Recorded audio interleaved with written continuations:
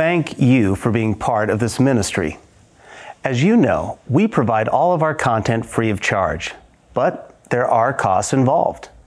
So if you've never given before, please consider a donation to help us plan and continue developing content for you and those you love. And today, your gift will go twice as far to help us meet our June challenge goal. So if this content is a blessing to you, please consider a generous donation at backtothebible.org. That's backtothebible.org. Thank you. Now, let's win the day. Welcome to Win the Day from Back to the Bible. I'm your coach, Pastor Nat, and today we will talk about taking the next step of faith.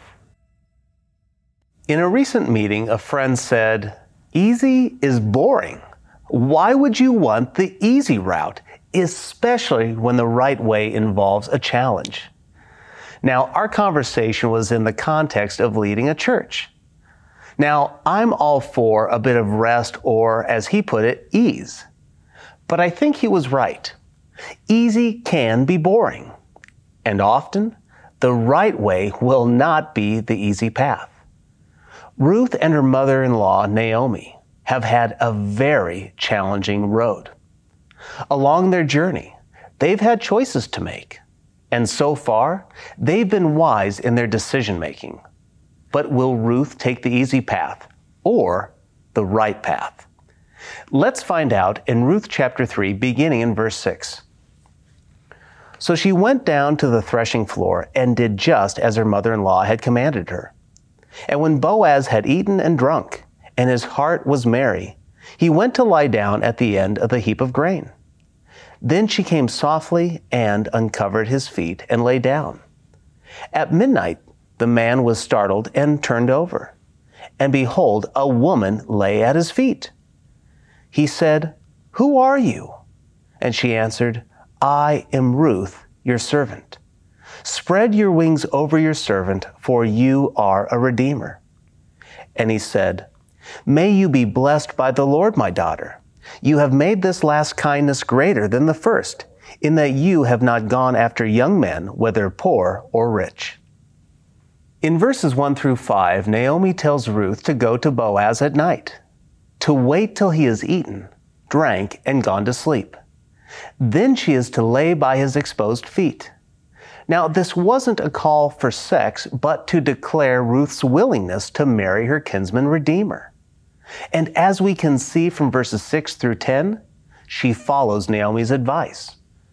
She goes to the threshing floor and lies at his feet. She did this secretly to not cause shame or gossip as to their relationship. She snuck in during the middle of the night. Now, Boaz must have been a light sleeper because she wakes him up. It's dark. So Boaz asks, "Hey, who is there?" And Ruth says, "It's me. It's Ruth." And then she says, "Spread your garment over your slave, for you are a redeemer." Now, do you remember what Boaz prayed over Ruth in chapter 2? There in verse 12, Boaz says, "The Lord repay you for what you have done, and a full reward be given you by the Lord, the God of Israel, under whose wings you have come to take refuge."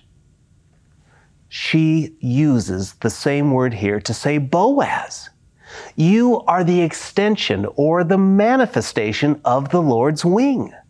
You are the answer to the prayer.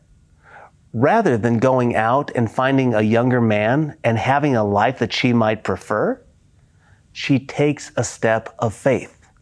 And what's Boaz's response?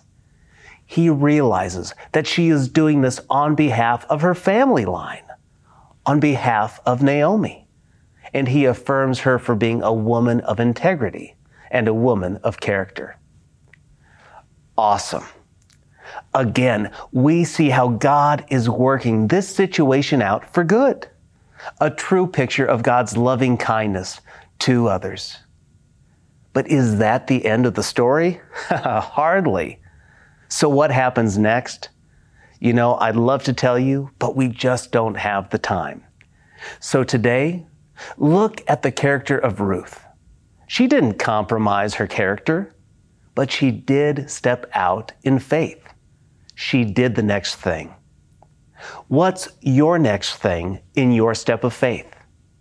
What is God asking you to do? I'm not asking you where He's calling. What is He asking you to do next? Oftentimes, that's all we can see and know. So take the next step of faith like Ruth. Do it. And when you do, you will win the day. Hey, I hope you enjoyed the message today. If you'd like to go even deeper, join us in Go Tandem. Go Tandem is our spiritual fitness app to help you move closer to Jesus each and every day. So download Go Tandem on your mobile device. Oh, and by the way, this service we offer is at no cost to the user or even to the churches who benefit, but it does come at a real cost.